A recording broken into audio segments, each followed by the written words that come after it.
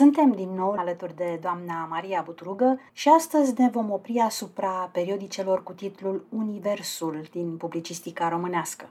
Promisesem într-una dintre întâlnirile noastre că vom explora universul lui Cazavilan. Începem acum cu informațiile tehnico-bibliografice oferite de primul tom din bibliografia națională Publicațiile periodice românești, care ne încurajează să punem mâna pe universul lui Cazavilan, disponibil pentru consultare în depozitele Bibliotecii Academiei Române la București. Cu vreo 4 decenii înainte de a-și face public Cazavilan universul său, abia în vara anului 1884, Bucureștiul afla noutăți din toată natura, cultura, literatura, dintr-un prim univers săptămânal tipărit de Iosif Genilie, cu caractere semichirilice, în perioada dintre vara anului 1845 și primăvara lui 1848. Desigur, profesorul de geografie și hronologie, cum mi se spunea istoriei pe atunci, profesor la Colegiul Național, Colegiul Sfântul Sava din Bucureștiul de astăzi, precum și autor al unora dintre primele manuale românești de geografie, acest profesor va alege, pe când începea Revoluția pașoptistă, să publice cu caractere latine minunate noutăți de prin toată natura, cultura, literatura, după cum schimbase subtitlul publicației sale, tipărită în tipografia colegiului. După 3 decenii de la universul lui Genilie, mai citim un universul, dar unul apărut doar în câteva numere, de 3 ori pe săptămână, în lunile mai și iunie ale anului 1878, despre care nu avem alte informații bibliografice decât că a apărut în tipografia lui Teodor Mihăiescu și că a fost menționat de publicația Corespondenția Provincială de la Piatra Neamț, după cum citim în notițele bibliografice din Bibliografia Națională Publicațiile periodice românești.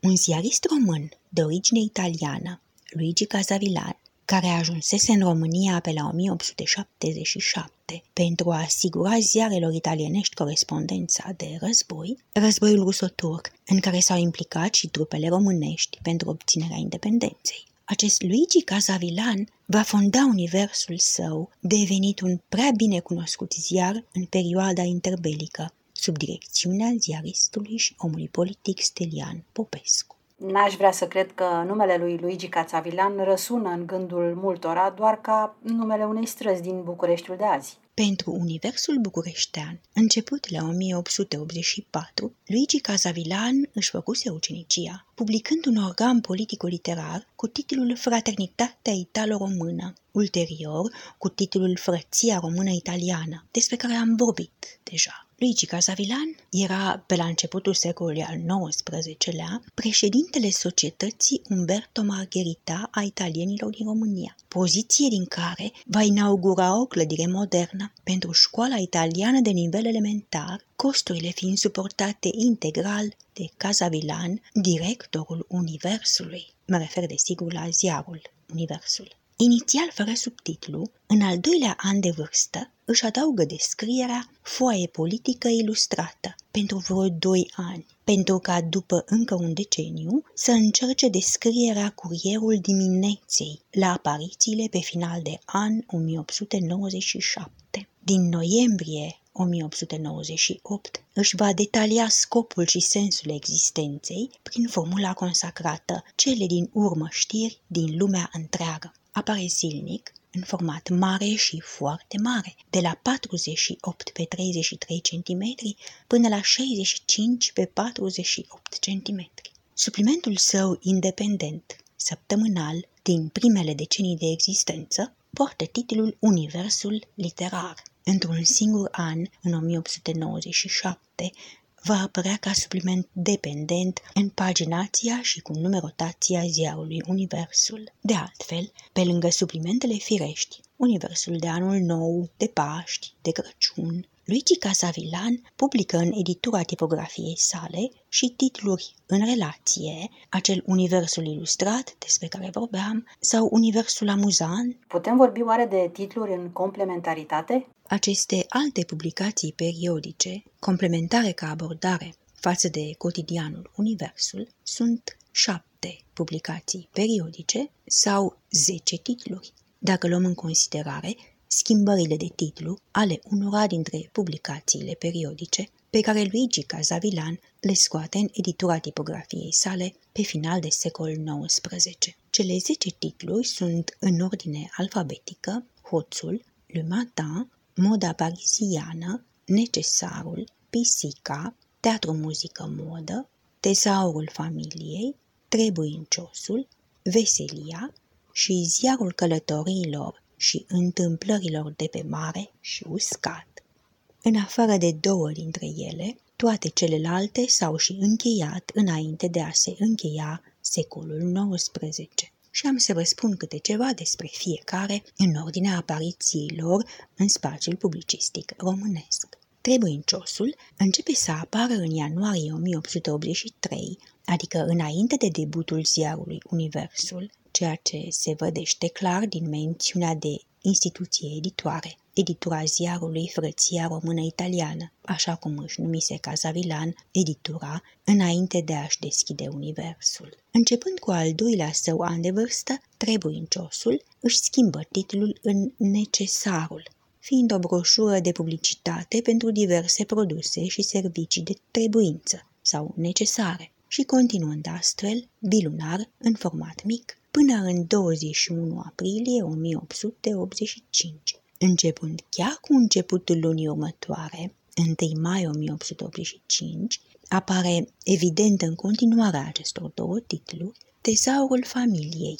bilunar în format mediu, despre care aflăm că se încheie în 15 iulie 1886. Dar informația aceasta o găsim în suplimentul la tomul al 2-lea din Bibliografia națională Publicațiile periodice românești. Tot din acest al 2-lea tom din Bibliografia națională a periodicelor mai aflăm că din Tezaurul familiei, numerele din anul 1 de vârstă, 24, apărute între 1 mai 1885 și 15 aprilie 1886, au fost folosite ca text literar pentru calendarul familiei pe anul 1887.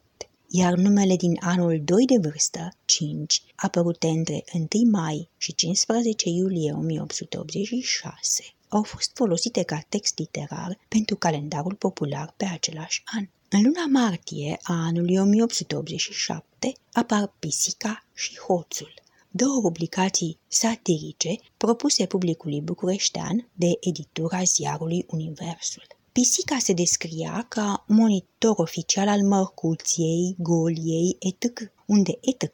prescurtează eventuale alte nume de ospicii cunoscute de cititor. Pisica apare săptămânal, în format mediu, în 6 numere, între 13 martie și 26 aprilie 1887. Hoțul apare tot săptămânal în format mic, începând din 15 martie 1887. La început, în paralel cu Pisica, ajungând până la 71 de numere în iunie 1888. Mai citim Le Matin între 30 noiembrie și 11 decembrie 1891, zilnic, în format mare, apoi 2 titluri ale unei publicații periodice de-a lungul a 15 luni, indicând zona de interes spre care se îndreaptă publicul cititor bucureștean, și anume, în principal, moda. Teatru muzică modă apare săptămânal în format mediu din octombrie 1897 până în 13 martie 1898, continuând